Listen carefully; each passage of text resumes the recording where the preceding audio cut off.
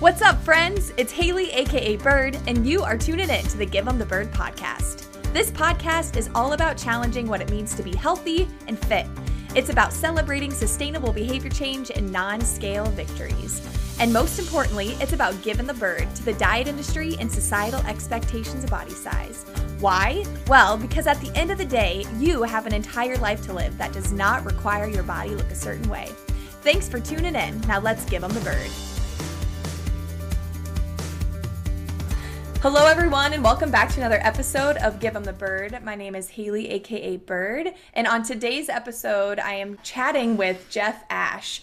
Jeff is a husband of a chronic pain/illness warrior. He's the father of 2 neurodivergent adult daughters, a dog lover, nutritionist, intuitive eating coach, personal trainer, and host of the Men's Intuition podcast, where he seeks to teach and encourage other men, and of course everyone else too, on their own intuitive eating journeys. His passion lies in helping individuals and families transform their relationships with food, exercise, and their bodies, all without restriction, guilt, or shame.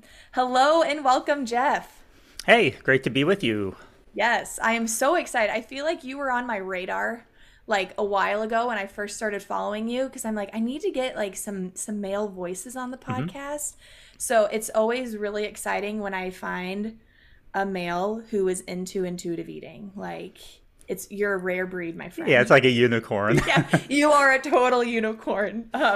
Before we start talking about all things intuitive eating, tell us a little bit about you. This can be professional or whatever you want to share personally, but give us a taste of who you are. Yeah, sure. So I am 50 years old. I have 2 teenage daughters. Why did I say teenage? I have adult daughters. They're almost 25 and almost 27, and one's been married for 5 or 6 years. So yeah, I love that. Anyway, boy, that's crazy. But yeah, so and I'm married. I live in Houston, Texas, and with my wife. And as you mentioned in my bio, my wife has chronic pain and chronic medical issues, and that definitely characterizes a lot of our life. You know, it impacts every aspect of our life, and I think that it also informs a lot about how I work as a practitioner and a lot of how I've transitioned over the years from where I was in a typical kind of a fitness mindset, and we'll probably talk about that some more, and how I've transitioned to a completely weight neutral approach in my coaching now. And so I think those things have definitely shaped that. I also grew up in a really, really loving family with 2 parents who were married and acted like they were teenagers in love until the day my dad died, and when he was almost 70. And so that was the model that I had growing up. And I also, one of the interesting things, and it's probably pertinent to this topic, is that my dad was very much a hands-on parent, a very nurturing kind of a father figure. He didn't have the typical traits that you would associate with, masculinity. I mean, he definitely was. He was 100% man, but at the same time, he exhibited a lot of those other qualities, and so I was able to see that growing up and modeled. And so I've always had, I think, a little bit different mindset of what it means to be a man than is kind of sometimes portrayed in our culture, our society, and that sometimes, unfortunately, a lot of guys grow up without having that, and so they only have this sort of one way of expressing their masculinity. I cry at Lifetime movies. I cry at Homeward Bound is my kryptonite. That movie, the end of it just kills me. And so, and I'm not afraid to do that. I'm not afraid to admit that in front of guys, or cry in front of my wife, or that kind of thing. So anyway, that kind of gives you a little bit of a background on how this intuitive eating thing fits well with me and my personality. Totally. Yeah, it's like you were raised to be doing what you're doing, it sounds like. It's funny. My dad passed away. He would have been in his 50s, but very similar. Like, he was a farmer, because I live in Iowa, so farmers. Farmer, so very, which you think of like very masculine and just like, really hard working and all of that. He was also a musician though, and I think that kind of helped him tap into this like other side. And we always joke around because his favorite color was pink. He absolutely loved SpongeBob, which is just like a goofy Me thing. too. Yeah. Yeah. And he was the same way, would like very open about crying. Like every time he talked about me and my sisters, like, oh, my daughters, he would start crying. He would hug his friends and like kiss them on the cheek. And so I love that like warmth and nurturing masculinity or just presence, because that's something that I, grew up with too. So again, another reason I think that I was so drawn to what you do and how you go about doing it. You had mentioned that your wife really kind of shifted the way you view fitness. And that's one thing that I love to talk about, is how our perceptions and like definition of what it means to be healthy and fit has changed throughout the years. So I'm curious if you can kind of tell us from your perspective what that change was like. Where were you at and where are you now, and how do you define healthy and fit? Yeah, it's really interesting because my first marriage, I shared this with you a little bit offline. I won't go into detail because that'd be a whole episode. But my first marriage was extremely abusive. My wife toward myself and our daughters as well, and so we're dealing with the aftermath of that. But she passed away in 2010 from an undiagnosed cancer that we didn't know about. It caused some blood clots, and she just dropped dead. And so anyway, dealing with that has played a role in that too. But then a couple of years later, I met my wife on eHarmony, and we hit it off immediately. We were married less than a year later, and it's been fantastic. But about a month after we got married, she started having these major serious issues where she'd have these shooting pains in her head and her nose would start bleeding, and she'd have blood come out her ears sometimes. And so, of course, you're thinking the worst in that. But the medical condition she has is a brain condition where you have too much spinal fluid pressure in your brain. And so it's this 24/7 pain in your head. Wow. And then she also has lupus on top of that. And so those kinds of things, we're dealing with them on literally a daily basis. And in fact, right now, she's actually in the hospital. She's been in and out of the hospital. So right now she's in the hospital. And so seeing, well, after she got diagnosed with that stuff in that first year of our marriage, it was kind of interesting. I did one of those bodybuilding.com transformation challenges where, it's basically to see who can get the leanest in 12 weeks. And basically it's a starvation contest so you can tolerate it. It's terrible. And so, I did that. And that was kind of my mentality then was, you get lean, you bulk if you want to add more muscle, and you lean. And I thought that was a healthy way of doing it. And just the typical fitness mindset. But over the course of seeing my wife and how she navigates day to day and how it impacted our life, I saw a lot of problems with that. But then it actually, the way I really got into the weight neutral approach, I think that kind of set me up for it. But I got interested in working with children and families and started following Ellen Satter's work. I don't know if you know who she is. Yeah. Is that the Division of Responsibility? Yes. Okay. Yeah. Division of Responsibility. So I got really involved in her group and learning from all of the professionals in there and going through her training materials and stuff like that. And just through that process, I fell in love with the weight neutral approach and seeing how practical it is for the average everyday person, like the real life people who are dealing with chronic illnesses, family issues, abusive relationships, all these things that dieting just exacerbates that. It just adds a whole other layer of stress and unnecessary stuff to deal with. And so, and then also one of the interesting things was learning about the child nutrition. This one's what's funny is that you talk to a lot of fitness professionals and they are always like, oh, you never put a kid on the diet. Even hardcore, like, weight loss is the way to health, hardcore that they're always like, oh no, you never put a kid or a teenager on a diet. But then as soon as they turn 18, it's like, okay, hardcore diet them, and that's so totally fine.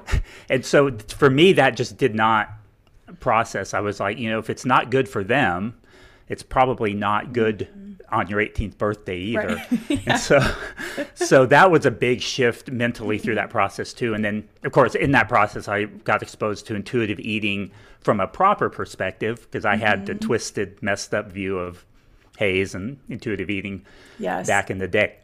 And so, yeah, just through that process, that I fell in love with those 10 principles and that framework that just really resonated with me, and it also resonated with what I wanted to do. So anyway, that's kind of the how I got into this space. Yeah, I never thought about that before. Never put a kid on a diet, but as soon as they're 18, like, let's get them started. It's like initiation into adulthood. Yeah. That is such a good way to look at it. If it's not something that we would, put a child on, or even an adolescent. I mean, some people do, obviously, but why get them started with it in adulthood then? It's like, that doesn't make sense. I've never thought about it from that perspective before.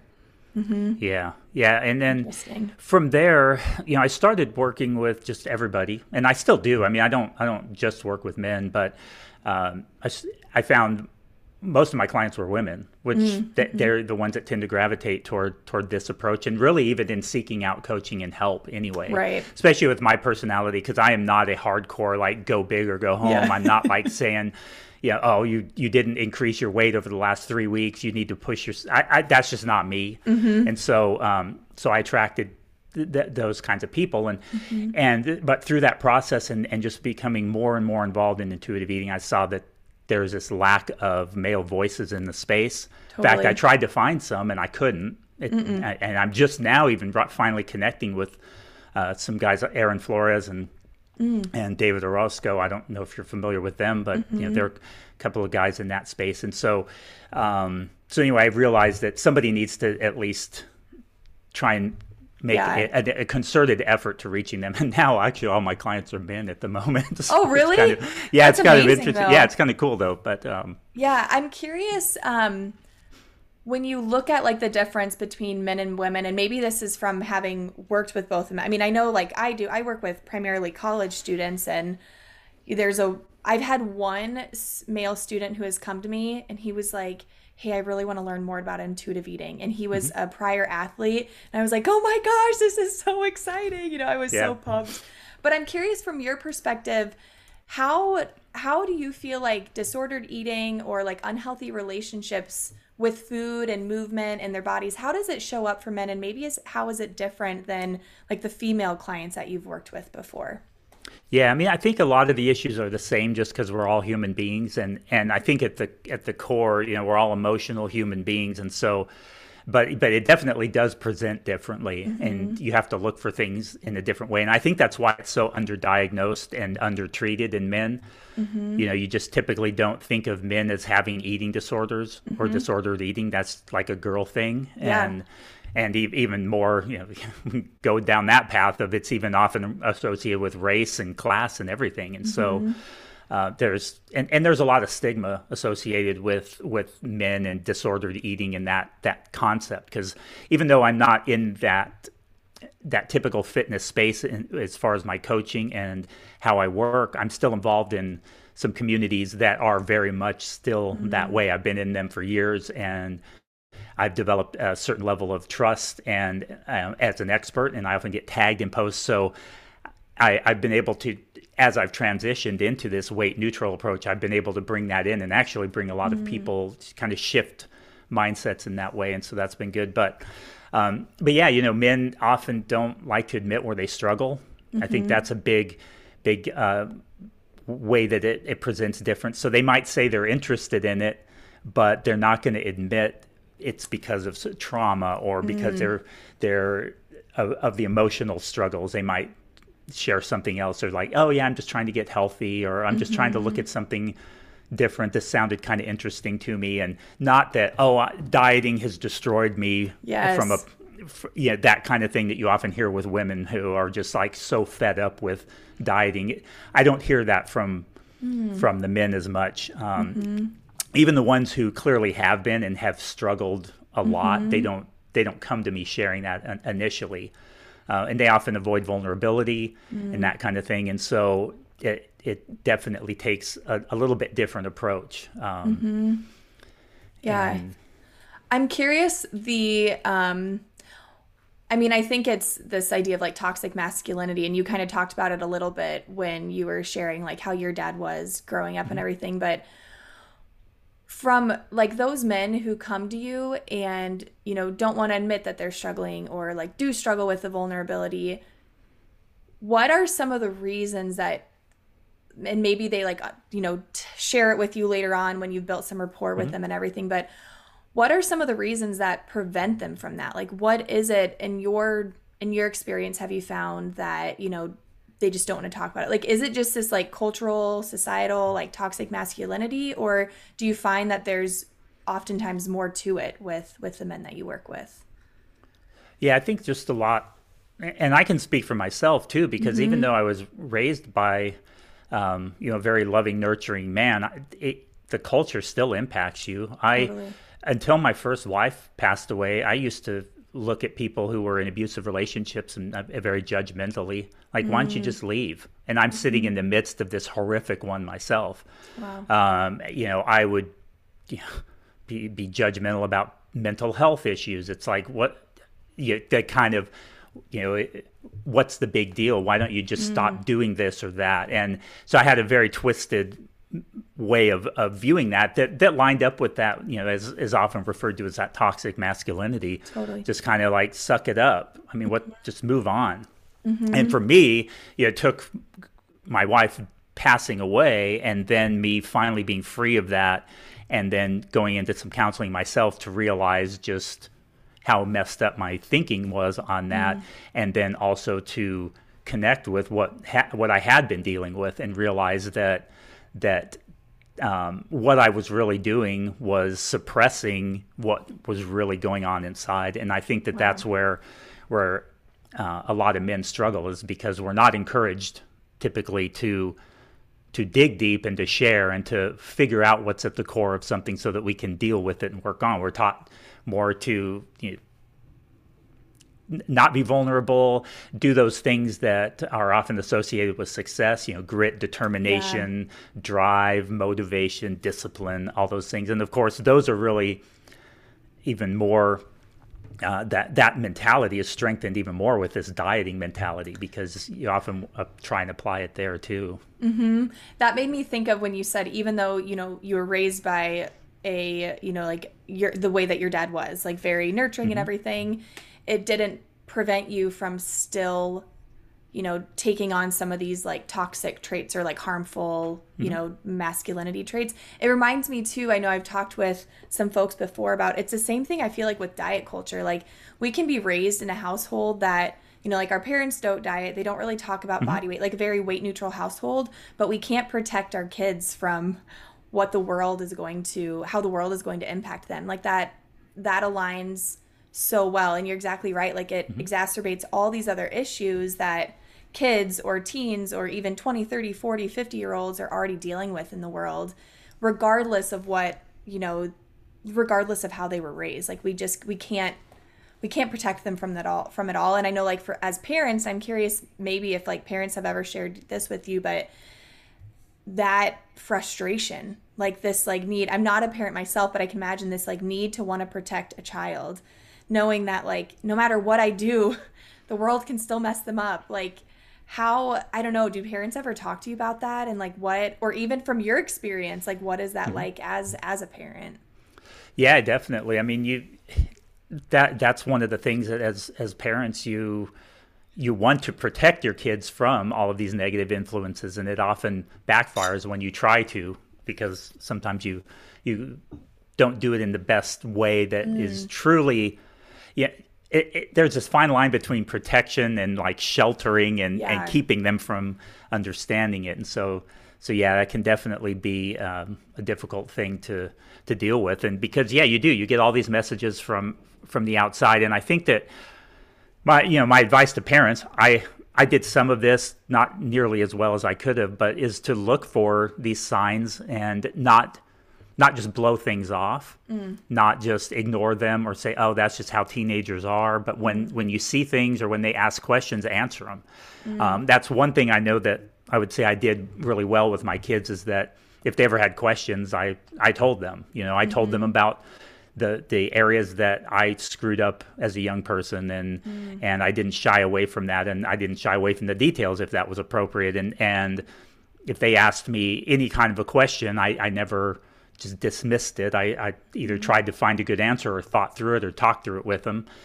And, as a result, there were very awkward conversations for me, especially as a single dad. I remember after my first wife passed away, I had, two teenage daughters, and my oldest came to me. She'd probably be appalled at me saying this, but she doesn't listen to the podcast, and I don't think her friends do either. We won't tag her. Yeah, but she goes, I'm trying to figure out how to put in a tampon. Oh, yeah. I'm like, well, you could go talk to so and so. I had some female friends, and I said, or YouTube it, and I said, here, let's pull it up on YouTube. So I pulled it up, and I said, well, watch that video, and you can. I really can't help you there. I've never done it, and it wouldn't be appropriate for me to help you, but those kinds of things. So it felt good that they felt comfortable talking to me about that, and I think that's something where. I guess it's a little off topic, but that's some advice that I would give to men, is to be open to those kinds of things.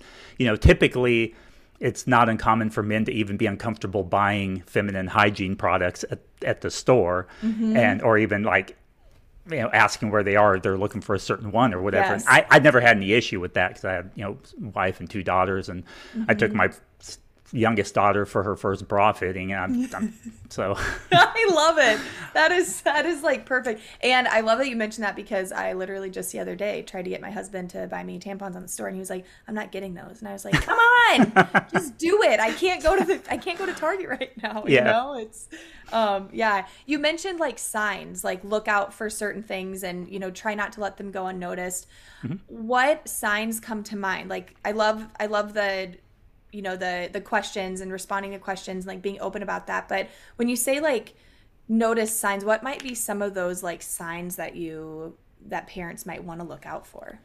Yeah, a lot of them are comments on their body, comments on other people's bodies too. Yeah. That's something too that I think a lot of parents look at commenting on other people's bodies as, oh, that's not nice.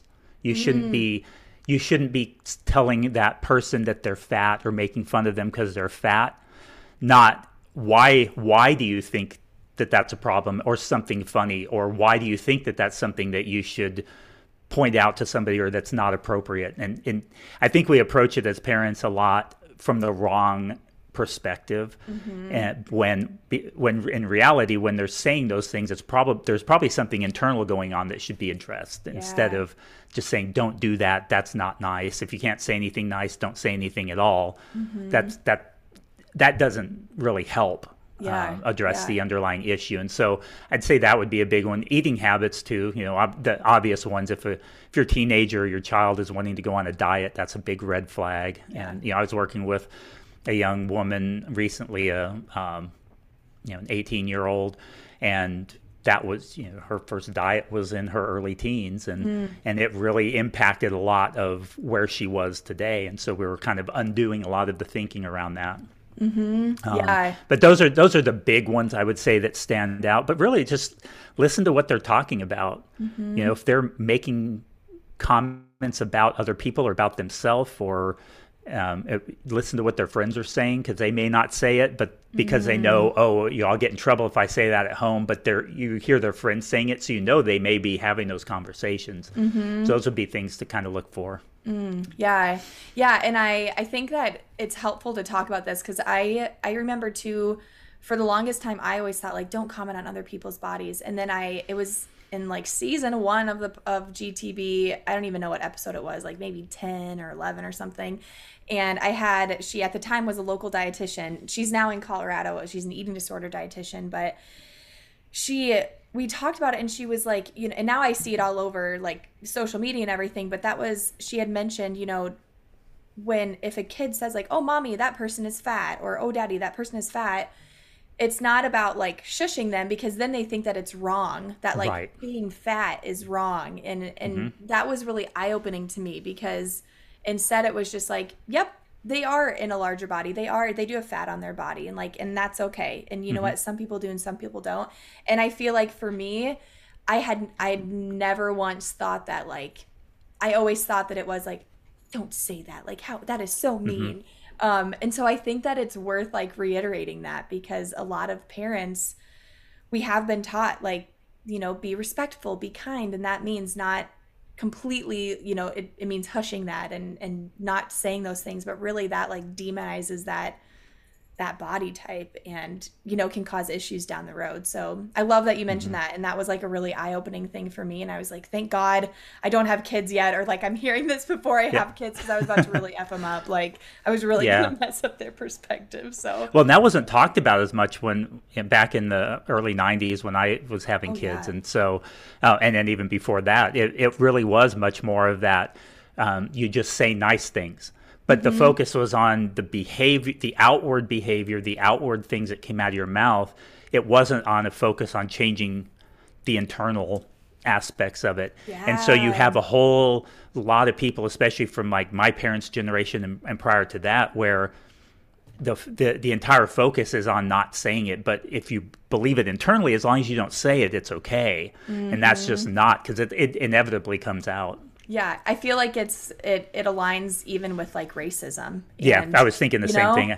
Mm-hmm. Yeah, it totally aligns with that, or like ableism, all the isms. Really, it's like totally aligns. If we don't point out that a person is in a wheelchair, or we hush a child if a person is in a wheelchair, then it's like they think that a wheelchair is inherently bad, or the person in it is less abled, or there's I love that. Talk about it and use it as an opportunity to have a conversation and change that internal, not just hushing and changing the external. That's a really good point. I love this. So, okay, let's talk a little bit more about men. How do we go about, like, as someone who, my husband is like rough, tough, very duty, and love him. He's great. He's definitely softened since being with me, and my whole family is, we're just a bunch of like stubborn women, like, and so I feel like I've softened him and like opened him up to this a little bit. And even when it comes to like health and fitness, when we first met, he was doing like the physique competitions, and I was also in a very disordered place. But like as I've uncovered like my, body image struggles, I've noticed that, he's like changed. It's been like a really beautiful like transformation together, I feel like. But that like tapping into the emotions is so hard, and even like trying to get him to go to the frickin' doctor is hard. So like how do we frickin' approach this topic with men? And for one, even just like individually in conversation, but also I think it'd be worth talking about like on a broader scale. How can we just advocate for more men and help seeking behaviors among them? That's a lot. Have fun unpacking that one. Oh, I know. And when you gave me a heads up that you were going to ask that kind of a question, so I'm glad I had a little bit of a chance to think about it. But yeah, I don't know what the answer is from a systemic level. I'm not a sociology kind of person, and I probably have my opinions that are probably not all that informed. Like a lot of us in our politics. We argue politics and we don't even know what the issues are. We don't even know enough to know what to. To know how much we don't know, but but anyway, with me, I'd say, and this is kind of something interesting with the reason I started this intuitive.eating.men account on Instagram is that trying to make it more normal and public to talk about these things and to talk about the principles of intuitive eating, and to also be a bit vulnerable myself. And then also on my podcast, I try and show some vulnerability whenever I can, or on these kinds of things, sharing that too. And trying to, I guess, lead by example, in the sense that you're modeling that it's okay to be a man, to be a 50-year-old man. And, I'm not, this isn't to brag, but like I'm a 3-time national karate champion as an adult. I played baseball in high school. I was a competitive rock climber in my early 20s and teens.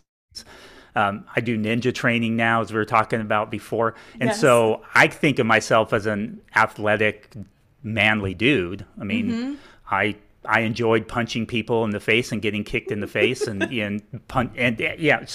I can defend myself and those kinds of things. And so I don't, I still definitely think of that. And I try and include those things too, more from the perspective of, no, I'm not the stereotypical, artsy guy all about feelings and stuff. Not that there's anything wrong with that, but some guys don't they kind of have that stereotype stuck in their head. So I try to include that kind of a message, but at the same time, then model that vulnerability. And, I shared recently on one of my stories something about the fact that I just found out I have gallstones.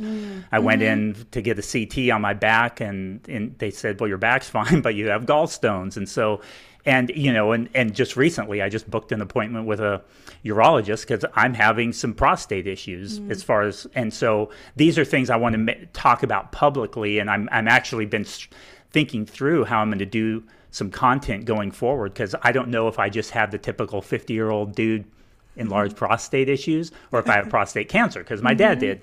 And so whatever the case may be, I want to make sure that guys, there may be awkward, what people view as awkward. I'm going to try and be as detailed about what's going on and make that much more normal, I guess, so guys feel more comfortable with that. Now, in my coaching at the individual level, I don't know if this is how you're supposed to do it, but it works for me and it works for my clients, but I'm very vulnerable with them. And so if they share something and it's somewhere where I struggled also, I'll share something very personal about myself if I think that it's going to help them to let down some walls and to say, oh, okay, this guy, he's actually a professional in this space and he struggles with having whatever food around too much, or sometimes he overeats too, sometimes he loses control around certain foods or whatever, and then it helps them to feel more comfortable for me to then share, here's how I worked through this, and here are some of the emotions that I dealt with.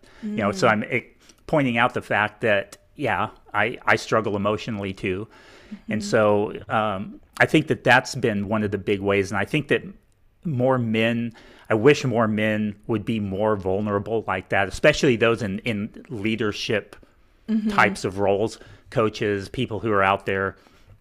And I think we've seen more of that in the culture. You see professional athletes now talking about their struggles with mental health, and even there's a Ninja Warrior competitor, Flip Rodriguez. He's a big name in the Ninja Warrior community, and he's recently come out talking about his childhood abuse and trauma and stuff, and that's become a big platform for him. And I think that those kinds of things, I think just continuing to do that, I guess that, kind of rambling here, but from a systemic level, I think that can be really helpful, is that if more men who have been through those things would just share what they've been through, other men can relate and say, okay, I can let down some of these walls. I can be a little vulnerable myself, and it's okay to cry, to talk about my feelings with another guy, and still be an elite athlete, or still be a karate champion, whatever it is. So, you really lead by example, I feel like, because I know that in like the coaching space, or maybe it's more of like the counseling sort of space, that not sharing, have a very distinct separation between like client and coach, or client and counselor. But I agree, like I find that especially with students who have like struggled, are in recovery, or have a current eating disorder, talking about like, I wonder, do you get this? And then they're like, oh my gosh, how did you know that? And it's like, well, how do you think I knew that? Like, I've experienced it myself, and they've done that. Yep. So I feel like you do such a good job of leading by example, and it would be really easy for you to talk about like, hey, men, speak up, men, share how you're feeling, and then for you to still be as guarded. And that would be the easy thing to do. But you're really kind of like walking the walk by sharing those things and being open. It's hard, because I'm like, so what do women do?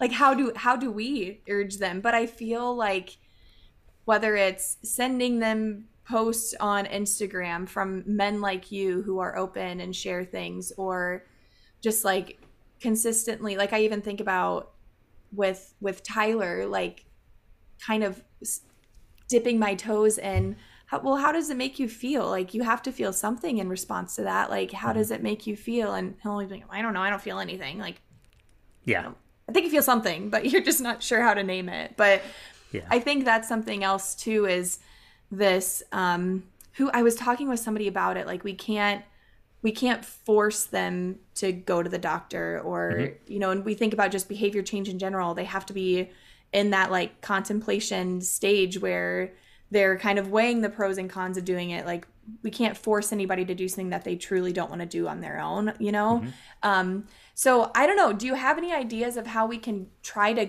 like, from again, you're not a female, so this might be difficult, but from like a female perspective, and maybe from your own experience as a man, how you feel you might respond best to getting support? Does that make sense?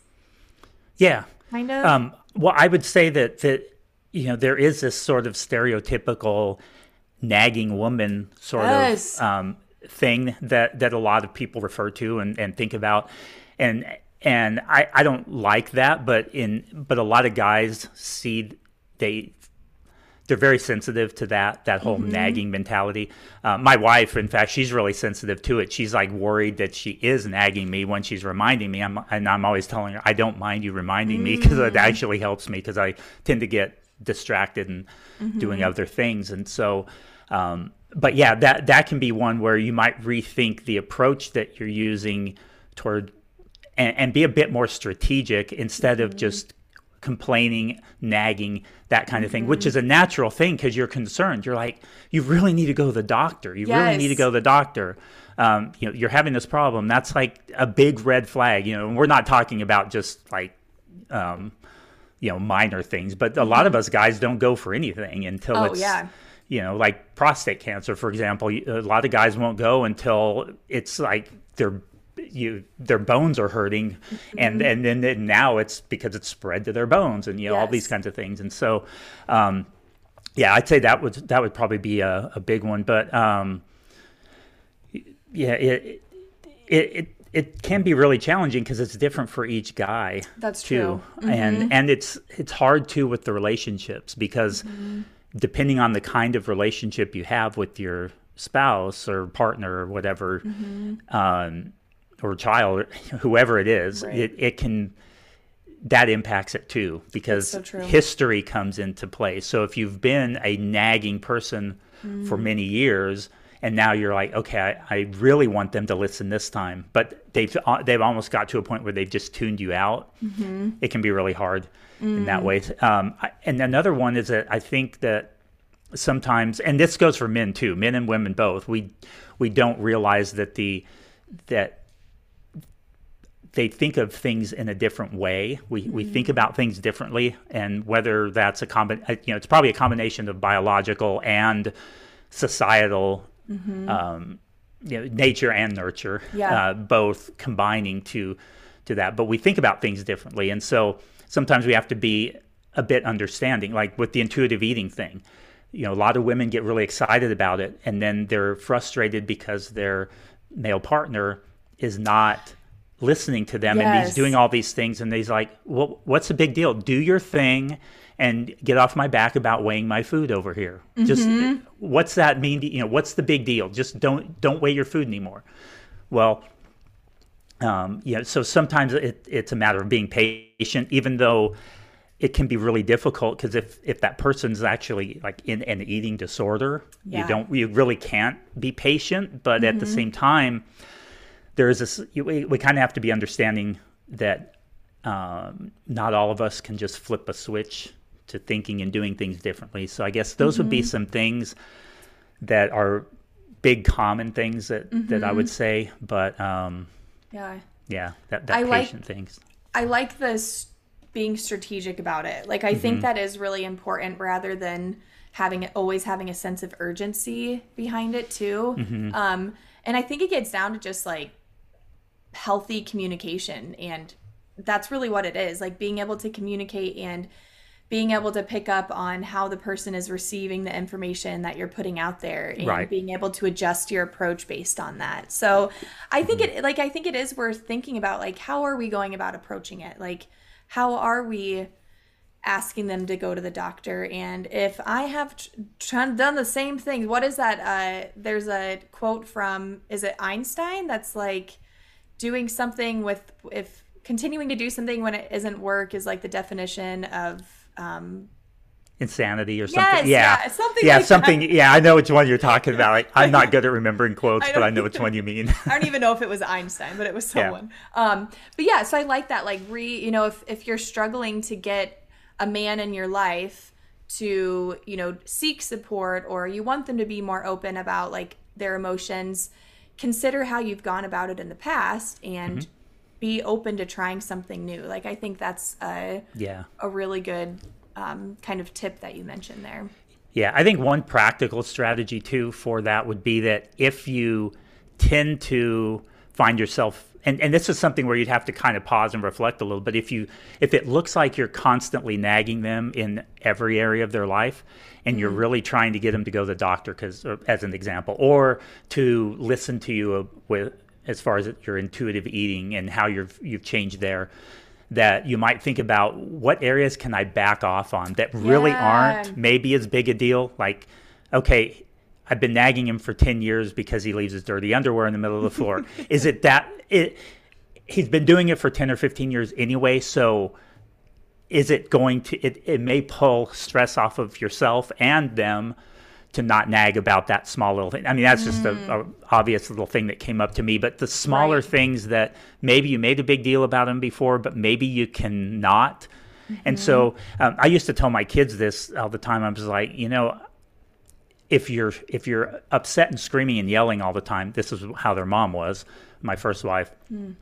Then we tend to tune it out. And so anytime that there's actually a serious or a big deal, we just tune it out because it's always loud. The same, this was what I would tell them with cursing too, is that, if you're going to drop the F-bomb because you dropped something heavy on your foot, I don't really care. But if you're just using it every like 2 seconds, and this is just the way the upbringing I had, it loses its effectiveness and that kind of thing. And so the same thing, or if you're yelling at your kids all the time, if you're always raising your voice, pretty soon, they just tune that out, and so you don't get the effect of it. And so I think that we can apply that same kind of a thing to this too, and find those major on the majors and minor on the minors. It's that idea of habituation, which is exactly. totally intuitive eating, like we talk about that. What is it with is it the make peace with food principle, where we talk about habituation? And it's like, if you never have ice cream around, when you do have ice cream around, it's going to be like, oh my God, I've got the ice cream around. But if you keep the ice cream around, it's going to lose some of its like excitement. And it's not in an attempt to, make ice cream boring. Absolutely not. We never want that to happen. But it's in a way to like take some of that like edge off of the ice cream. Or I think in the intuitive eating book, it's like the I love you, right? You hear I love you from your partner for the first time. It's like, oh my gosh, they love me. And then, 10 years down the road, when you just say it every time you get off the phone, blah, blah, blah, it's still super important, but it no longer, brings about that like giddy butterfly thing. So habituation, that totally aligns with intuitive eating. And I think you're right. Like, where can you maybe back off a little bit in order to prioritize this one thing that is super important to you. So I like that. That's strategic too. Yeah, and I've found my wife shares this example with her friends and stuff, and she said, and this is because I don't make a big deal out of very much, but she'll say, normally Jeff just kind of lets me do whatever and manage the finances. She was an accountant before she had all her medical issues, and so I pretty much hands off. If she wants to buy something, I'm like, if it, you're the one keeping track of it, go for it. Yeah. But or other things too. But if I'm really passionate about something and I have a very strong opinion about it, then I'll share it. And she knows that if I actually share it with that level of passion or strength, then she knows it's a big deal and it's probably something to consider, and we usually end up going that route. And it's not because I'm dictating it, but it's because when something is a really big deal to me, then I'll say something, but I don't say it on a daily basis. So so it's not, she isn't habituated to Yes. that, oh, he's always making a big deal out of everything I'm trying to spend money on, or this or that. Yes, So. that's Tyler. That's my husband, and I'm like, everything is a huge, exciting deal. Like I'm very dramatic. I just like have a lot of energy and enthusiasm. He's like, yeah, that's cool, and I'm like, no, it's awesome. And he's like, well, I don't know when something's actually awesome or when you're just excited about it. Yeah. Yeah, that's true. That's true. I love it. This has been I love talking about this, and it's something that I started thinking about it more. When's like Men's Health Month? Is it like February or something? Always forget. I think it was it was either June or Okay. Yeah, May or June. I think Okay. it was pretty recently. Yeah, I think that's really what started like turning my wheels. I was like, I really should focus more on this, even for the future, like dedicating a month to it. Because even though my demographic is primarily female, I still think though, like it's helpful for, as women or females or, anyone, even non-binary folks to like understand how to communicate these things to the men in their life, or even just more like folks that are more masculine, right? Like take on those masculine traits. Cause that can even be, a female that is just has those like quote unquote stubborn, toxic masculinity traits, about her as well. So I really, really, really appreciate this conversation and your openness to, share more about your life and how this has impacted you and applies, to your upbringing and to your marriage and your relationships and all of that. I think it's really helpful to have that perspective. And so I'm really grateful that you feel comfortable opening up and sharing that with us all. Oh yeah, well, glad to do it, and one of the things that I've hoped to do through this whole process is to not only reach men with this, that intuitive eating is not a girl thing, because it's very easily get that perspective, Totally. especially if you're following it on social media, but also a resource that women who are using and implementing intuitive eating in their own life can point the men in their lives to another resource where they can at least just understand it more. They don't have to be wanting to jump on board with it to find my content useful, because I don't, some people get almost very accusatory and in your face with their messaging, and that's just not me. So I try and present more of like, here's some practical things. Here's how to understand this principle and why it's an important principle and that kind of thing. And so I hope that women will use that as a resource to send the men in their lives, their dad, their husband, their brother, whoever it is that may be sort of unintentionally negatively impacting their attempts at implementing intuitive eating in their own life. So at least now they can understand, oh, okay, so that's why she's making such a big deal about having all of this, quote, junk food in the house when we used to keep it out because we both have a hard time with it. Now she wants it in there all the time. So now you can, okay, I'm starting to understand where she's coming from. I don't agree with it, but the same thing. Or I still want to weigh my food, but I understand why she's not counting. And I guess I can kind of put those pieces together and understand it. So that's been one of my goals with this too. Yeah, well, and it's easy to, I don't remember what the theory or what the research specifically, like I can't quote it, but the idea that we tend to learn better and gravitate more towards messages from people who look and identify, Oh yeah, as yeah, us. 100%. So me telling Tyler versus me sharing something of yours to Tyler, like, yeah, you might have more power, in that situation. So yeah. I think that's really helpful, using you in your page as a resource. Can you plug all the things? I know you've mentioned your Instagram page, but feel free to plug that again, your podcast, what you offer. I feel like that would be really helpful, especially considering you mentioned that your clientele, I think you said right now, is like all men. So yeah, tell us more about where we can continue to learn more from you. Yeah, sure. So Instagram is where I'm most active, and that's intuitive.eating.men. And I try and post there daily-ish, put content there. And then I also have the podcast. It's called Men's Intuition, because men have intuition as well. That's part of my little intro in there. I think we hear about women's intuition all the time, but us guys have it too. And then also my website is hopedrivesme.com. And that's where you can reach out and set up a Actually, I do completely free initial consultations, and I do them a little bit different than a lot of coaches. A lot of coaches do like a 10 or 15-minute discovery call, which nothing wrong with that. But I like to do give them a full hour if they want it. And so I have limited slots, obviously, over the course of the week, but I try and set that up so that feel free to reach out, even if you don't have any intention of working with me, because I do one-on-one coaching. If you want, if you're a man and you would just like pointed in the right direction, or just need, hey, can you tell me a little bit about this thing that my wife's doing? I don't get it. Or if you're a woman and you're like, okay, this guy is. Do you have any tips for me to help get him on board with this? Be more than happy to hear from you. But like I said, I do one-on-one coaching, and I work with men and women, and I really enjoy working with entire families too, because I worked with kids and teenagers also, and combination of the parents with the teens, and that's always been a really rewarding, cool experience, because you get the whole family involved in making the changes. So you don't have just one person who's trying to change on their own, but you're actually working with the entire family and strategizing in ways to get everybody's needs and stuff met. Can be kind of messy and complicated, but it's really fascinating to do that. So that's cool. So yeah, and then I am working on a group program for men, so that's coming over the next few months, depending on how things go. So that's in the works. So keep that in mind, and that's designed to have a relatively low barrier of entry from a cost standpoint too, because obviously working one-on-one is kind of a very privileged sort of a thing to be able to do.